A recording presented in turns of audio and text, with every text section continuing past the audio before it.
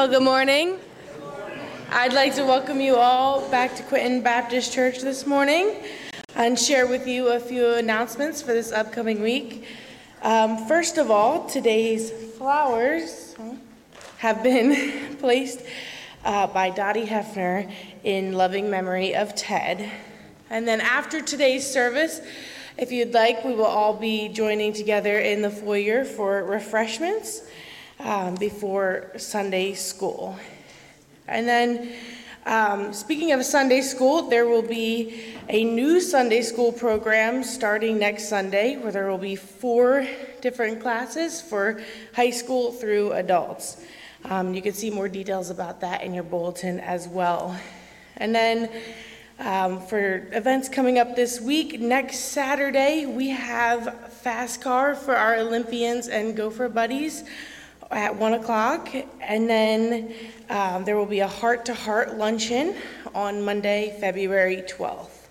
And then you may have looked around today and noticed that we are missing some teenagers and even some adults because our youth group is actually heading home from upstate New York snow camp today. So let's keep them in our prayers, that they'll just have safe travels home, and that it has hopefully been a great weekend for them of fun, but also just learning about the Lord and growing in their walk with Him. So I'm going to turn it over to Joe now for our prayer. Let's open our service with prayer. Our Heavenly Father, we thank you, Lord, that we can be here today. We thank you for our church family. We thank you for each and every one that you've brought out today. We thank you for those that are watching on TV this morning, Lord. We ask your blessing upon each one. Father, we thank you for your Holy Spirit. We pray for our pastor this morning as he brings the message that you've given to him for us, Lord. May our hearts be open for that. We just thank you for all the good things that you provide for us. We pray in Jesus' name, amen. Well, good morning. Good morning. Hope that everyone's having a great morning this morning. We do, as JV just mentioned, the teens are up at Word of Life this morning. They're going to be getting ready for their last session, their last Bible session this morning. It's going to start off with music, a lot like ours does. Now, their music is probably a lot louder and rockier than ours are. And younger. And younger, yes. But whether we're up in New York or down here, it's all about worship. And that's really where we want to be this morning, is about worshiping God. So let's stand together this morning and worship.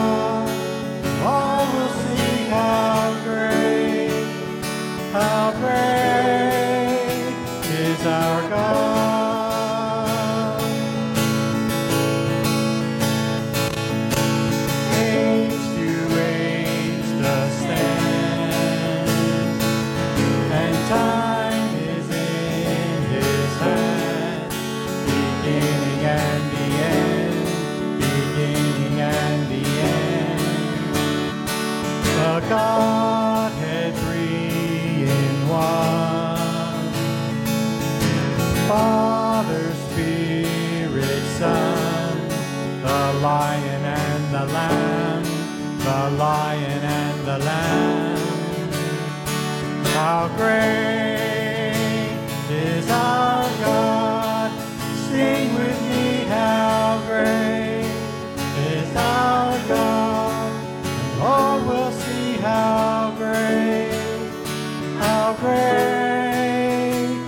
is our God. Name above all names, worthy of all praise. My heart will sing how great is our God.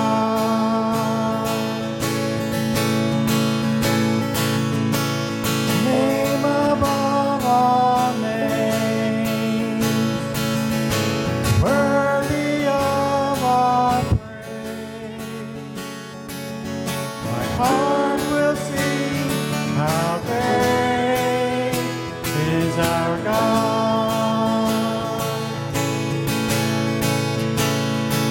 How great is our God.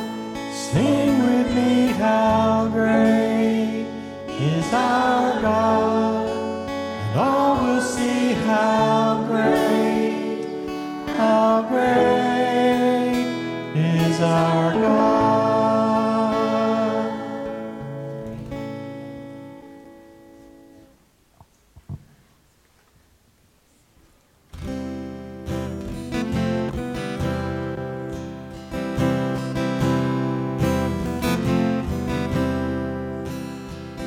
The throne of God, I have a strong and perfect King, the great high priest whose name is love, whoever lives and leads for me.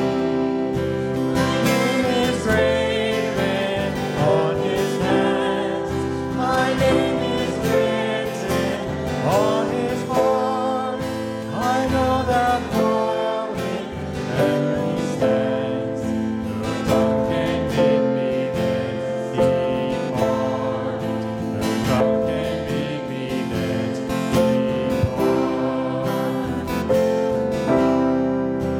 Satan tempts me to despair and tells me of the guilt within.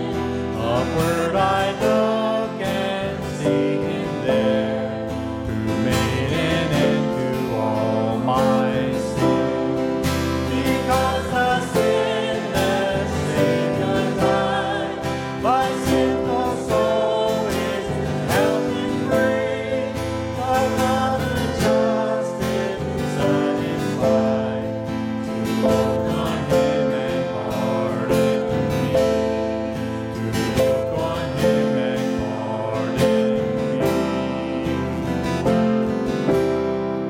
Behold him there, the risen Lamb, my perfect, spotless righteousness, the great unchangeable I am, the King of glory and of grace. One with himself I cannot die, my soul is purchased with his blood. My life is hid with grace on high, with Christ my Savior and my God, with Christ my Savior and my God.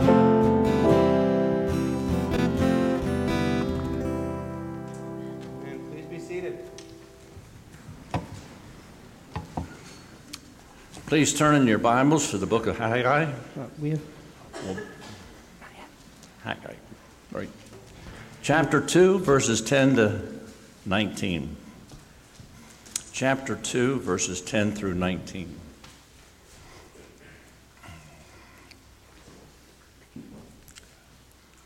On the 24th day of the 9th month, in the second year of Darius, the word of the Lord came by Haggai the prophet. Thus saith the Lord of hosts, ask the priest about the law. If someone carries holy meat in the fold of his garment, and touches with his fold bread or stew, or wine or oil, or any kind of food, does it become holy? The priest answered and said, no. Then Haggai said, if someone who is unclean by contact with a dead body touches any of these, does it become unclean?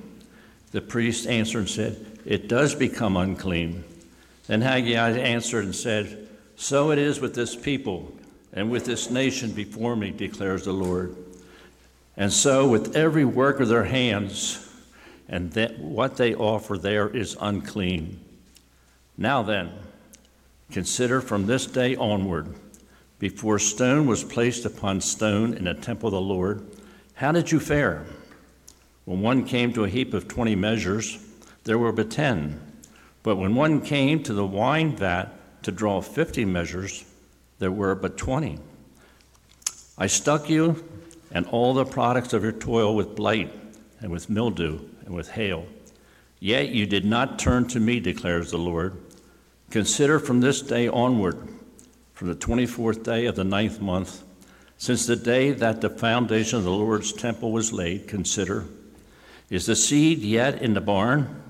Indeed, the vine, the fig tree, the pomegranate, and the olive tree have yielded nothing, but from this day on I will bless you.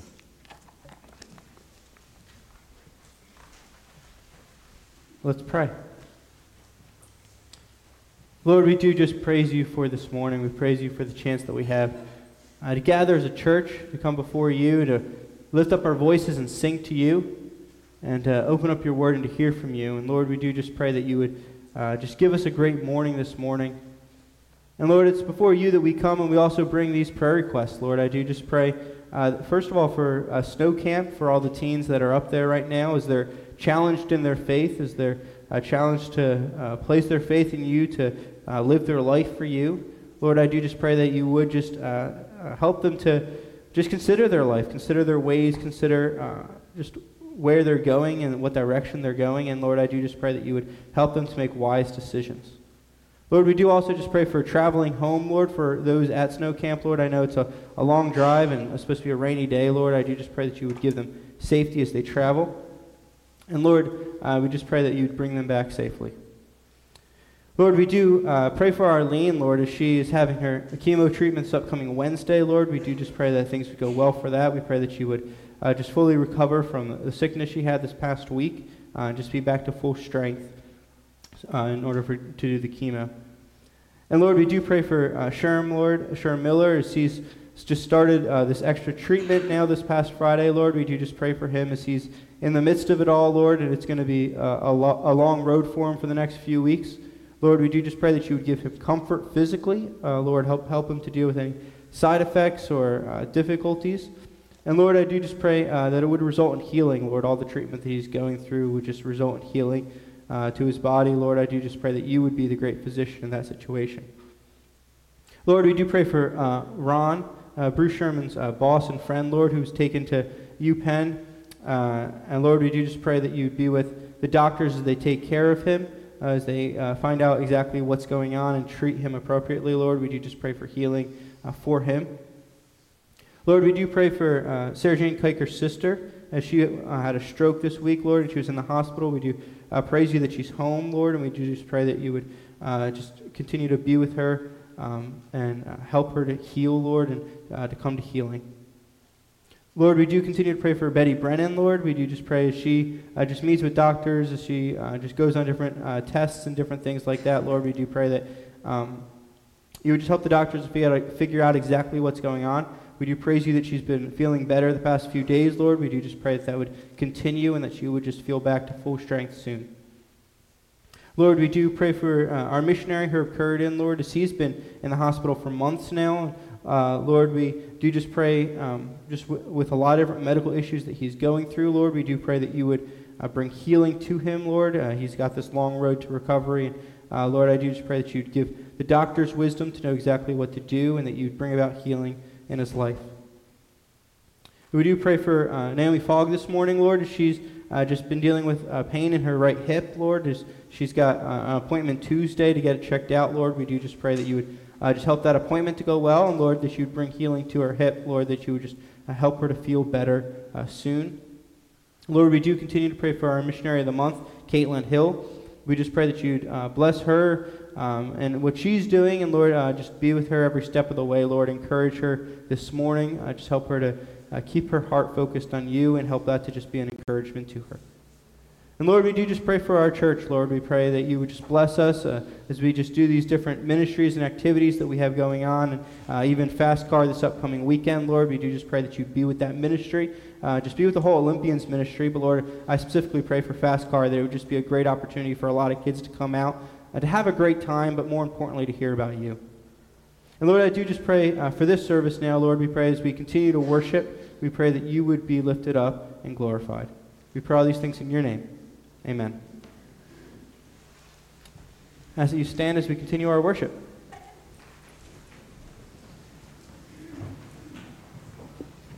Children are dismissed for Children's Church.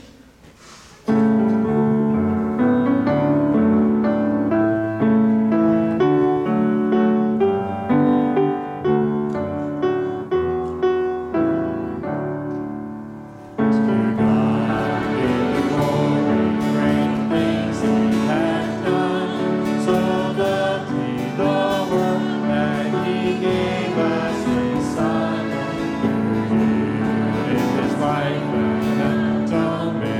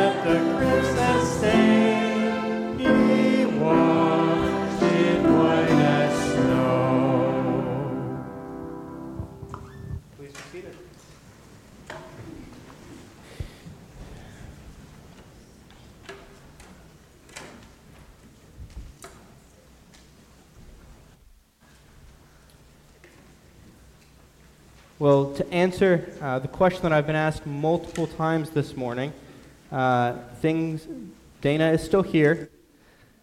We don't have a baby yet. We're still waiting on that. We are within the 3-week window, though, of the due date, so at any point in time, you could be hearing news. So be praying for Dana and for our baby and just a healthy delivery with all of that. And I did want to say up front, immediately following when we have the baby, the following Sunday, Dan, and the following Sunday after that, Dan Baldwin, retired pastor from Cohansey Baptist Church, will be giving the messages for those 2 mornings. So I want to say thank you in advance for being a part of that, for really taking that load off of me so that I could focus on Dana and the baby during that time. Let's open up in a word of prayer. Lord, as we gather before you this morning, as we open up your word, I pray that you would speak to us, that you would go before us, that your Spirit would be here with us. And Lord, I pray that we would grow closer to you, we would learn more about you through everything that is said and everything that we go through this morning. Lord, we do just pray that it's all for your honor and your glory. Pray these things in your name. Amen.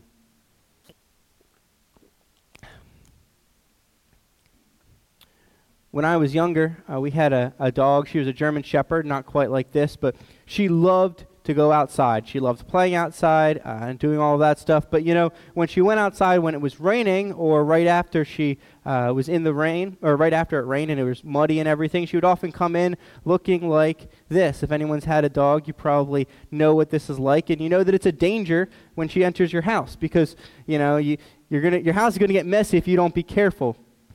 We would keep a towel right by the door so that when our dog would come in, we would wipe her down with the towel to try to get her all dried off.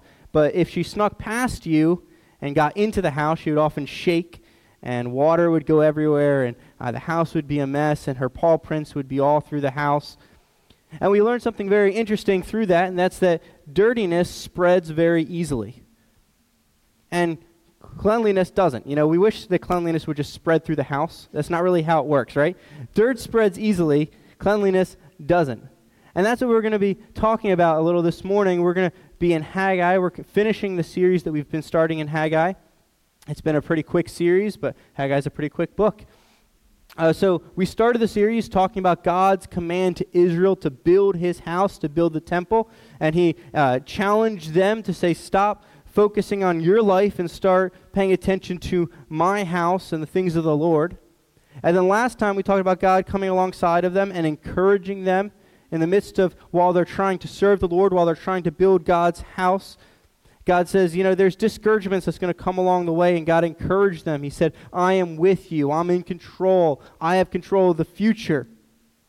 And it was an encouragement last time. And this time, we're going to be concluding by asking a simple question, and that's, how are we supposed to serve the Lord? How are we supposed to build God's house? You know, the first message was a call to build his house. The second one was dealing with discouragement. But the third one is about us asking the question, how are we supposed to be as people who are serving the Lord and building his house? This comes in Haggai's third message. So the book of Haggai is broken up into 4 messages that Haggai gives. The last 2 we're going to cover today because the last one is very short. And the last 2 are delivered on the same day. They're about 2 months after the previous message at the beginning of Haggai chapter 2. And the message at the beginning of Haggai chapter 2 is about 1 month after the message of Haggai chapter 1. So all of the messages of Haggai happen within about a 3-month time span. The entire book of Haggai is given in about 3 months. And this is the third of the messages. And Haggai is going to start this message to the people by starting with some questions. Haggai is going to start with an illustration for them.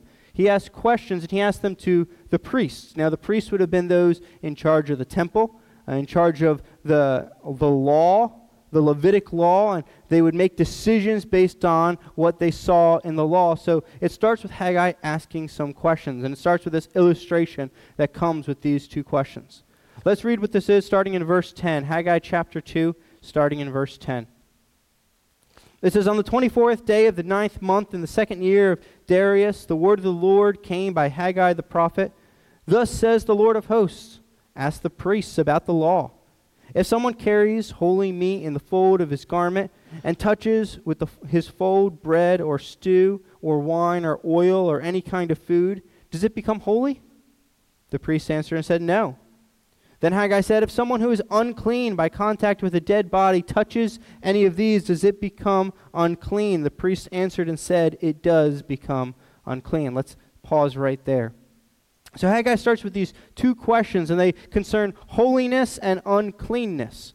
The first question that he asks concerns holiness. Now, holiness, back in the Levitical law and the way the priests would conduct it, something was holy if it was dedicated for the temple. You know, a lamb would be holy if it was dedicated for the temple. Now, in order for something to be holy, it had to be pure and clean before the Lord. Any lamb that was going to be dedicated to the temple had to be a spotless lamb. You can't have any spots on the lamb that you're declaring for the Lord. So Haggai asked this first question. He says, you know, if you have this holy meat, this meat that's going to be dedicated to the Lord, taken to the temple, if you're carrying it in the fold of your garment and you touch something else, does that holiness transfer to whatever you touched? Does holiness transfer from one thing to another?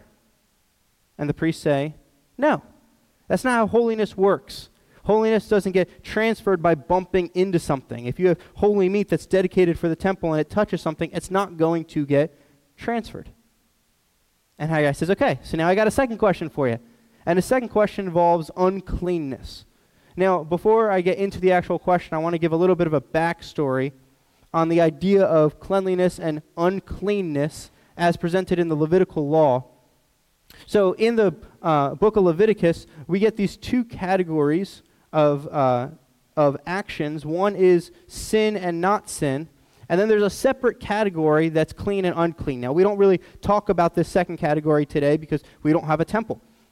But the second category is more concerned with something that would be presented to the Lord in the temple. The first category is about sin and not sin.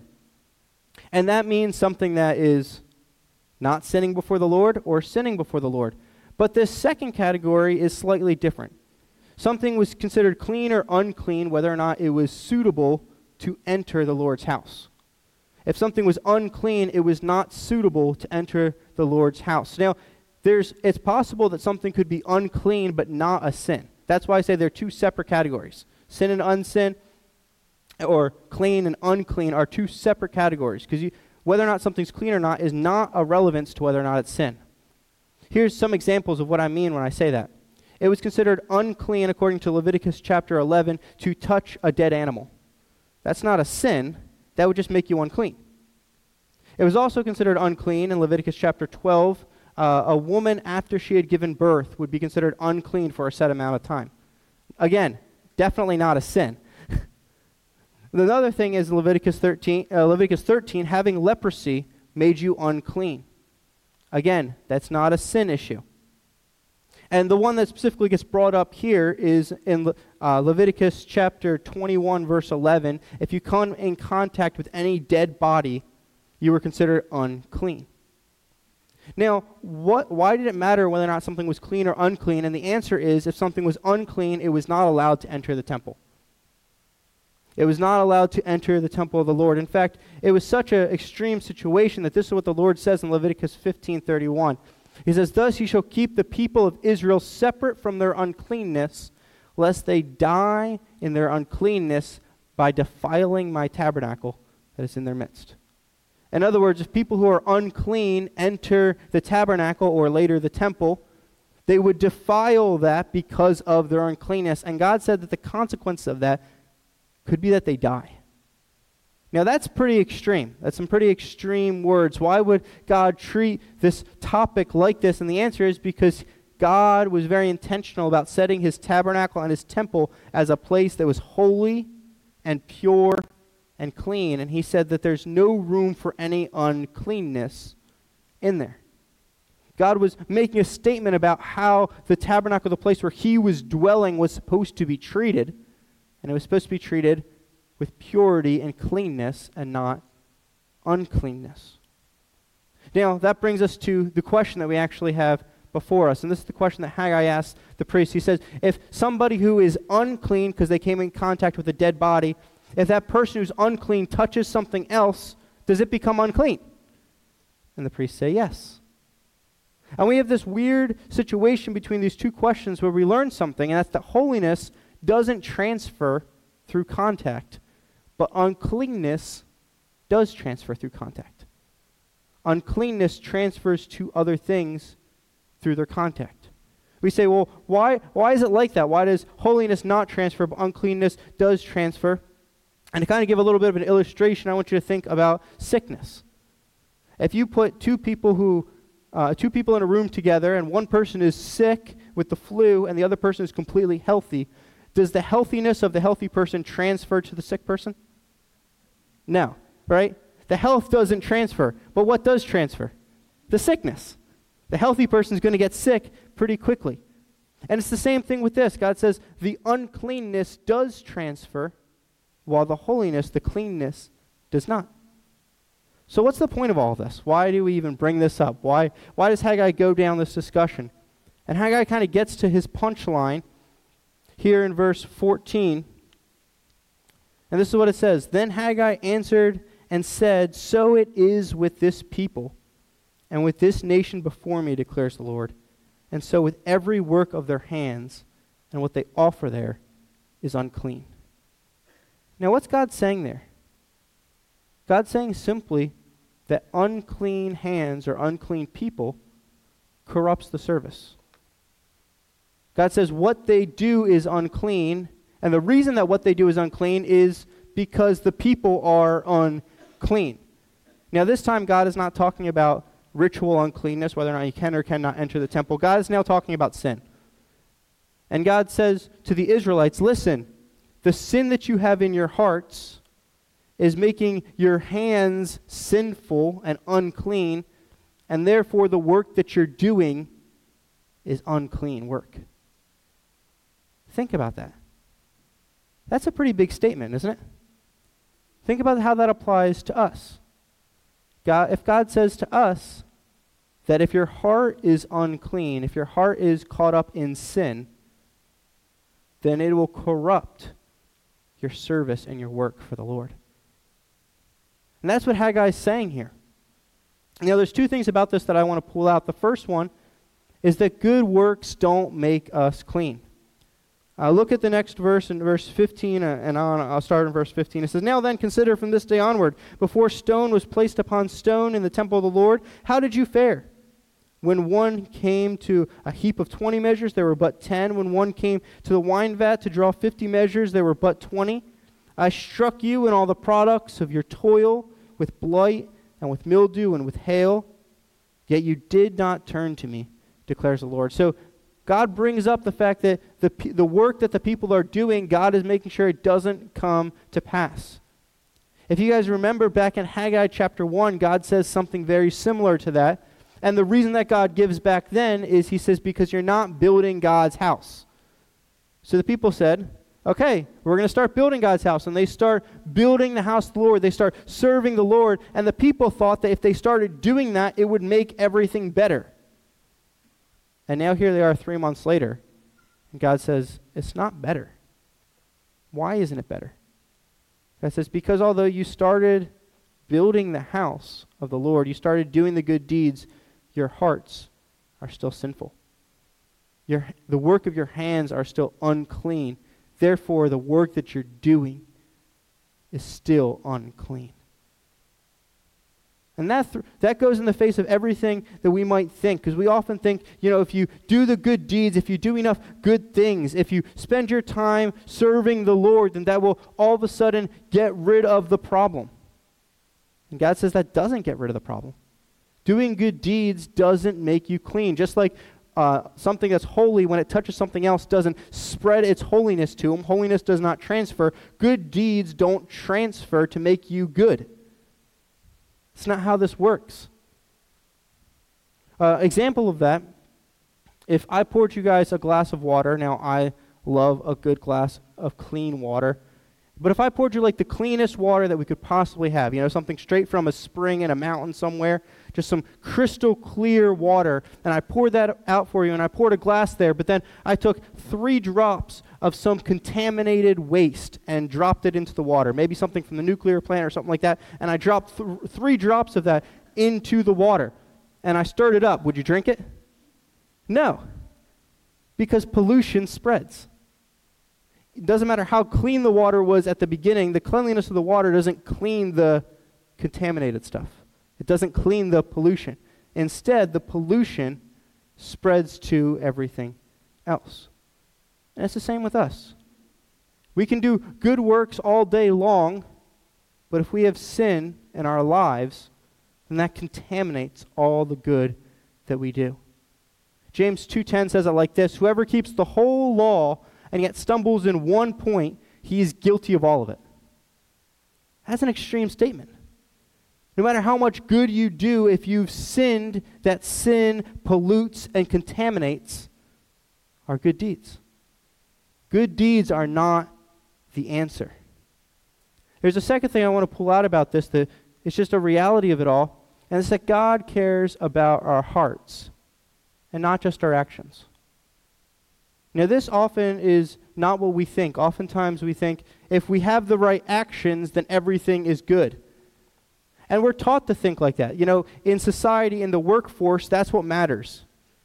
Is if you get results, if you do the right actions, then that's all that really matters. We even have the saying, the end justifies the means. If you get the right results, then it doesn't matter how you do it.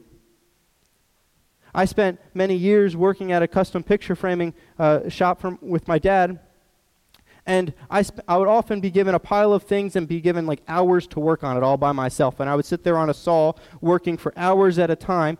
And during that time that I was sitting there, I could let my mind do whatever it wanted to do. I could think about school, or I could think about life, or I could think about, at the time, my wife, and at the time, my girlfriend, and then my wife. And I could think about anything that I want. I could even think about how much I hated the job if I wanted to. I could think about how much I didn't like the boss, which the boss is my dad, so I did like him. But I could think about that if I wanted to, right? I could sit there in my mind cursing the job if I wanted to, but if I got the job done, then that was all that mattered. The results are all that mattered. If I did the job, then that's good enough.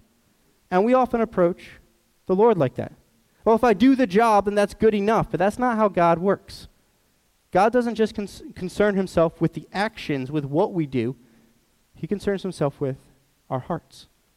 Where is our hearts at as we do it? It's not about doing it, it's about how we go about doing it. Think about these verses for a second. The first one is 1 Samuel chapter 15, verse 22. It's the words of Samuel the prophet to Saul the king after Saul had sinned against the Lord. And this is what Samuel says.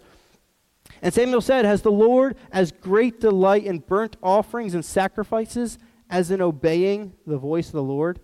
Behold, to obey is better than sacrifice, and to listen than the fat of rams."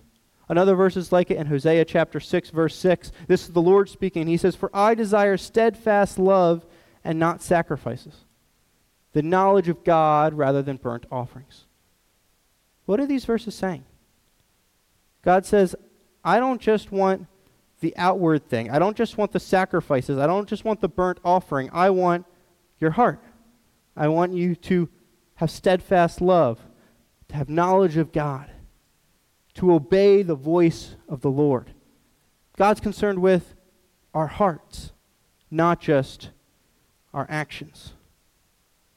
And that's important for us to know, because oftentimes we can think, well, if I just do the job, if I just do this thing for the Lord, then that's good enough. But that's not what God is concerned about.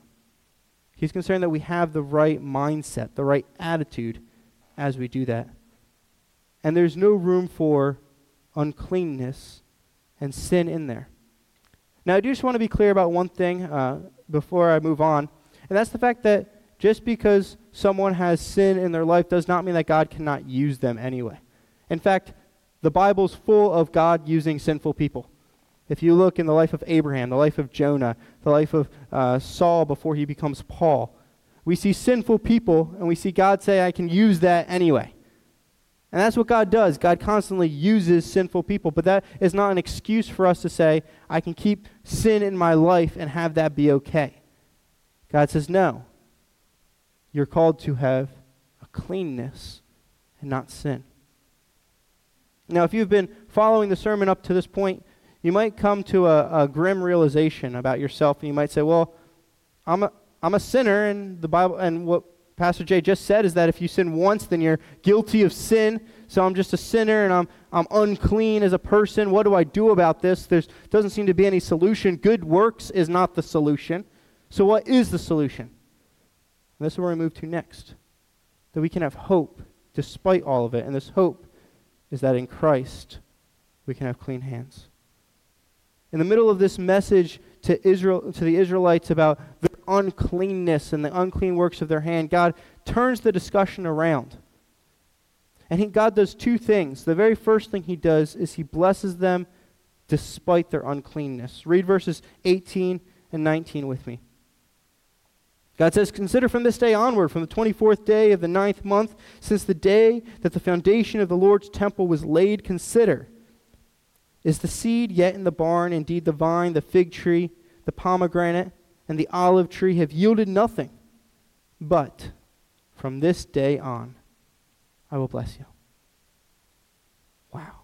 Think about that. The title of this whole section in my Bible, that, we have these titles and they're not actually part of the Bible, but they're things that people put on there. But the title of this section is "A Blessing for a Defiled People." And that is amazing. It blows me away. Why would God, in the middle of talking about how Israel is unclean, defiled because of their sin, God turns things around and says, "But from now on, I'm going to bless you." And we say, wait a second. Why would God do that? Why would God bless people who were unclean in their sin? But isn't that what God does? Isn't what God does to you and to me? We see that play out throughout the entire Bible. God is gracious and compassionate, slow to anger, and abounding in steadfast love and kindness. He's forgiving. That in the midst of our sin, God chooses to bless. Think about people throughout the entire Bible. Abraham, a sinful man, and God said, "I'm going to bless you." His son, Isaac, definitely a sinful man, did a lot of things that were sinful, and God still said, "I'm going to bless him." We could look through the entire Bible, and there's sinful people that God chooses to bless. And it's the same with us. We're sinful people that the Lord chooses to bless. Now, does that mean that he lets us get away with sin, that he just sweeps sin under the rug? No. Instead, we're going to get to what he does next with our sin. That's that he forgives us our sin, not based on what we do, but based on the work of Jesus Christ. Let's read the end of this book. There's one more message that Haggai gives here, and he's going to give it to Zerubbabel. Now, just to remind you guys who Zerubbabel is, we talked about this back in chapter 1. Zerubbabel was the governor over Jerusalem at this time. He was the one in charge of rebuilding the temple. He was also someone who was a descendant of David. So he actually held the kingly line of David in his genes. So that was who Zerubbabel was. And now Haggai is going to bring that up as he talks to him. Starting in verse 20, this is what it says. "The word of the Lord came a second time to Haggai on the 24th day of the month. Speak to Zerubbabel, governor of Judah, saying, I am about to shake the heavens and the earth, and to overthrow the thrones of kingdoms. I am about to destroy the strength of the kingdoms of the nations, and overthrow the chariots and their riders, and the horses and their riders shall go down, every one by the sword of his brother. On that day, declares the Lord of hosts, I will take you, O Zerubbabel, my servant, the son of Shealtiel, declares the Lord, and make you like a signet ring, for I have chosen you, declares the Lord of hosts." So what's God saying to Zerubbabel? He says, there's going to come a day. I'm going to shake the heavens and the earth. I'm going to overthrow kingdoms. I'm going to tear down militaries. The horse and the rider are going to go down. The chariots are going to be destroyed. And then God says, and in that day, Zerubbabel, you are going to be to me like a signet ring. Now, what's a signet ring? Why is that important? Why would it be important that God pulls that out, that he would call Zerubbabel the signet ring? The signet ring was a mark of the king. It was a ring that the king would carry around, and when he wanted to make a declaration to people, he would put the signet ring in wax and dip it onto the paper, and he would leave an imprint on there, and that's how the king would mark himself. It was like a signature that only the king would have. That signet ring carried with it authority, the authority of the king. And God said, Zerubbabel, you will be my signet ring. I will make you like a signet ring. Now, why is that important? And it's important because of what happened to Zerubbabel's grandfather. Now, Zerubbabel's grandfather was a man named Jehoiakim. He was the king of Israel. He was the very last king of Israel before Babylon comes in and destroys Israel and carries them into exile. But before that, God's going to make this declaration through Jeremiah the prophet in Jeremiah chapter 22, verse 24. God makes this proclamation to Jehoiakim. Now here he calls him Coniah, which was another name for him. And this is what God says in Jeremiah 22, verse 24. God says, "As I live, declares the Lord, though Coniah, the son of Jehoiakim, the king of Judah, were a signet ring on my right hand, yet I would tear you off." Think about that. This was someone who was the king of Judah, who was from the line of David, and God said, the kingly authority that you carry, I'm going to take you off. I'm going to tear you off. And then immediately that king is the last king before Israel gets destroyed and carried into exile. God says the kingly line that was coming through David is ending here. And it stayed ended while Israel was in exile. But here, these years later, with Jehoiakim's grandson, Zerubbabel, God says, the signet ring's back. And if you look in Matthew chapter 1, the kingly line of David that gets passed down all the way to Jesus, who do you see? Zerubbabel. What God's saying to Zerubbabel is, you are continuing the kingly line now. The kingly line that I took off with your grandfather, I'm putting back on with you, and from you is going to come the king who's going to sit on the throne forever. And that's Jesus. That's where this book, the entire book of Haggai, leaves us with, is this expectation of Jesus Christ. And when he comes to the earth, he doesn't sit on his throne the first time he comes. He will the second time. But the first time he comes as the servant, the one who gives his life as a ransom for many.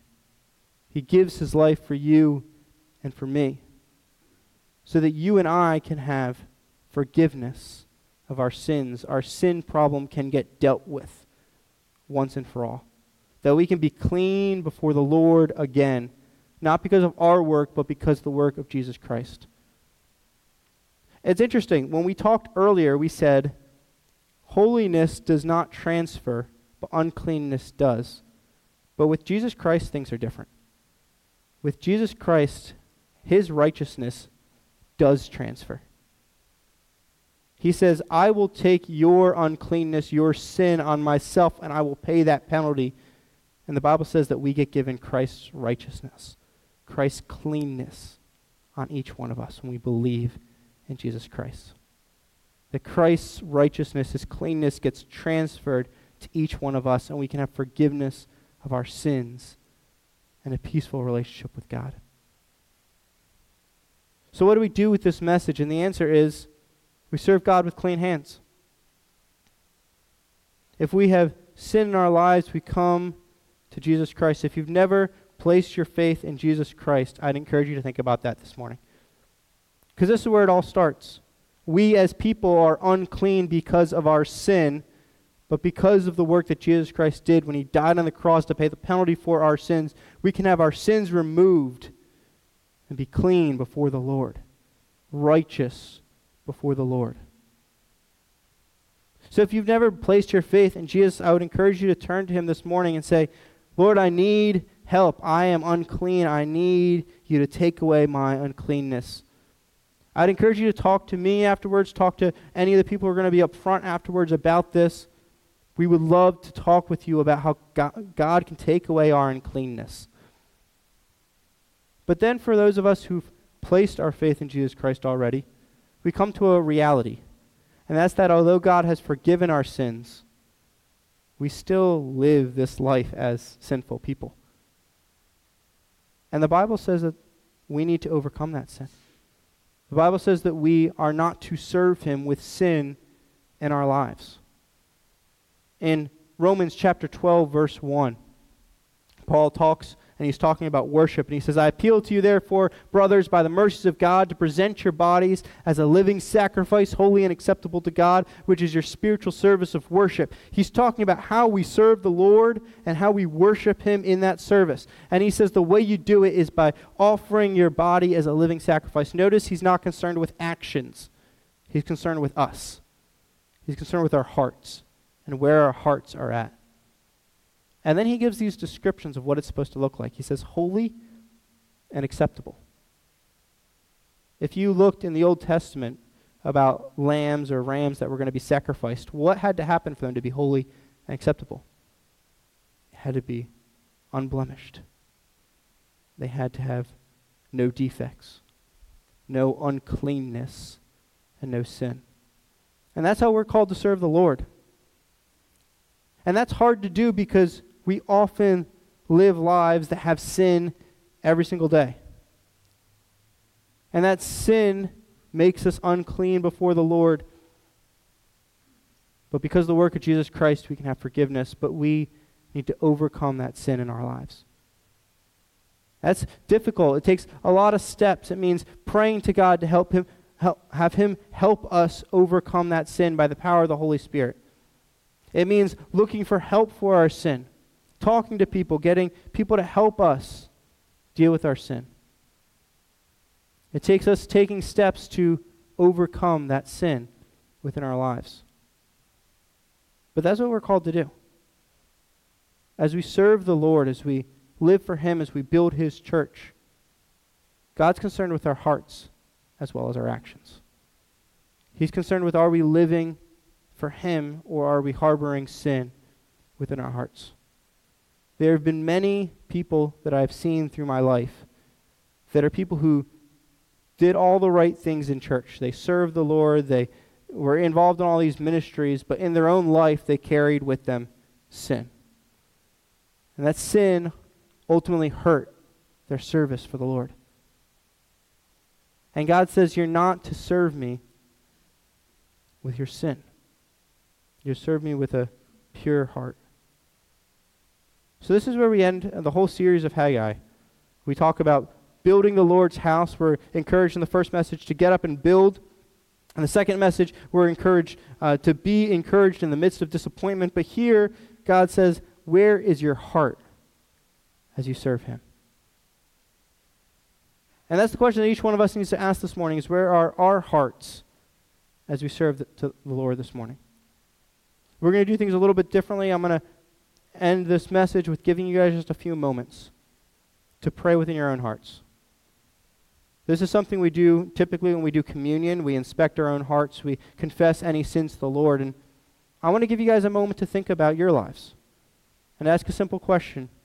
Where's there sin in my life that needs to get dealt with so that I can serve the Lord with clean hands? So I'm going to give us a moment to do that right now.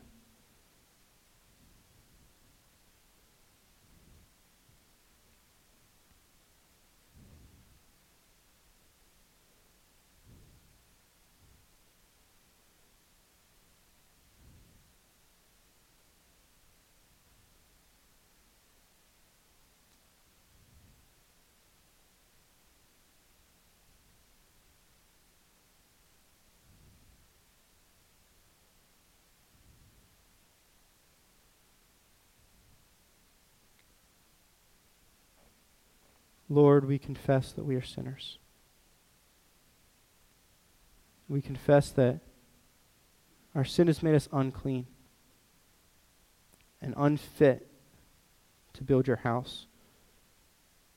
But Lord, because of your great love, because of your great mercy and compassion, you sent Jesus Christ to pay that penalty.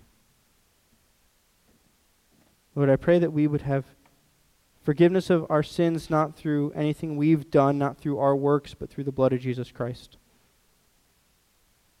And then, Lord, I pray that as we live out our lives, that we would fight for victory over sin. I pray for anyone here this morning that in that silent moment, there's a sin that popped right into their mind. I pray that you would help them with that sin. That they would look to you, that they would turn for help from someone around them, somebody that is close to them, Lord. That we would deal with the sin in our lives. Lord, we wouldn't just let it go. We wouldn't just continue living in sin. But I pray that we would deal with it this morning. We'd make decisions to live for you, to be clean for you. So that as we serve you, we can do it with clean hearts and with clean hands. It's all by the power of your Son and what he did for us on the cross. I pray all these things in your name. Amen. We're going to conclude our service this morning with one last song, and this song is about the fact that we need God, that we come before him as sinners, and we need God to overcome that sin. So let's stand as we sing, Lord, I Need You.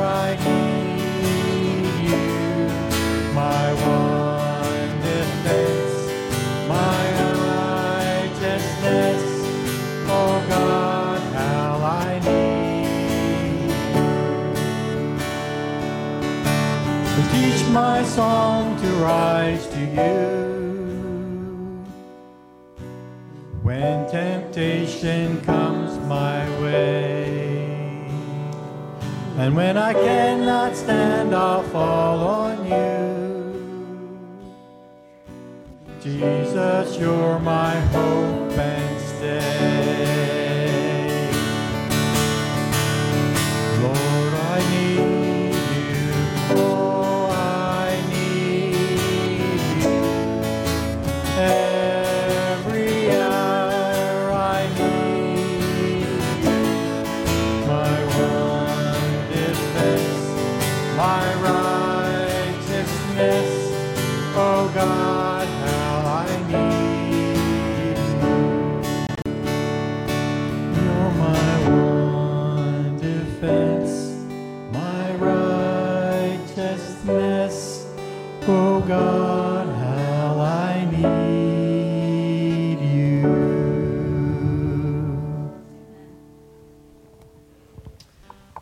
You know, maybe something that was said this morning really struck with you. Maybe you thought about that sin that's in your life that you want to do something about, and you just don't know what to do. You just don't know where to turn. We'll have people up front who would just love to talk with you, to pray with you, to give advice and counsel. You'd also feel free to reach out to me at any point in time. I would love to talk with you about what's going on in your life. And Lord, as we go out today, we pray that we would be people who don't just let sin go in our lives, that we do something about it, so that we can live for you with clean hands and with a pure heart. For all these things in your name, amen.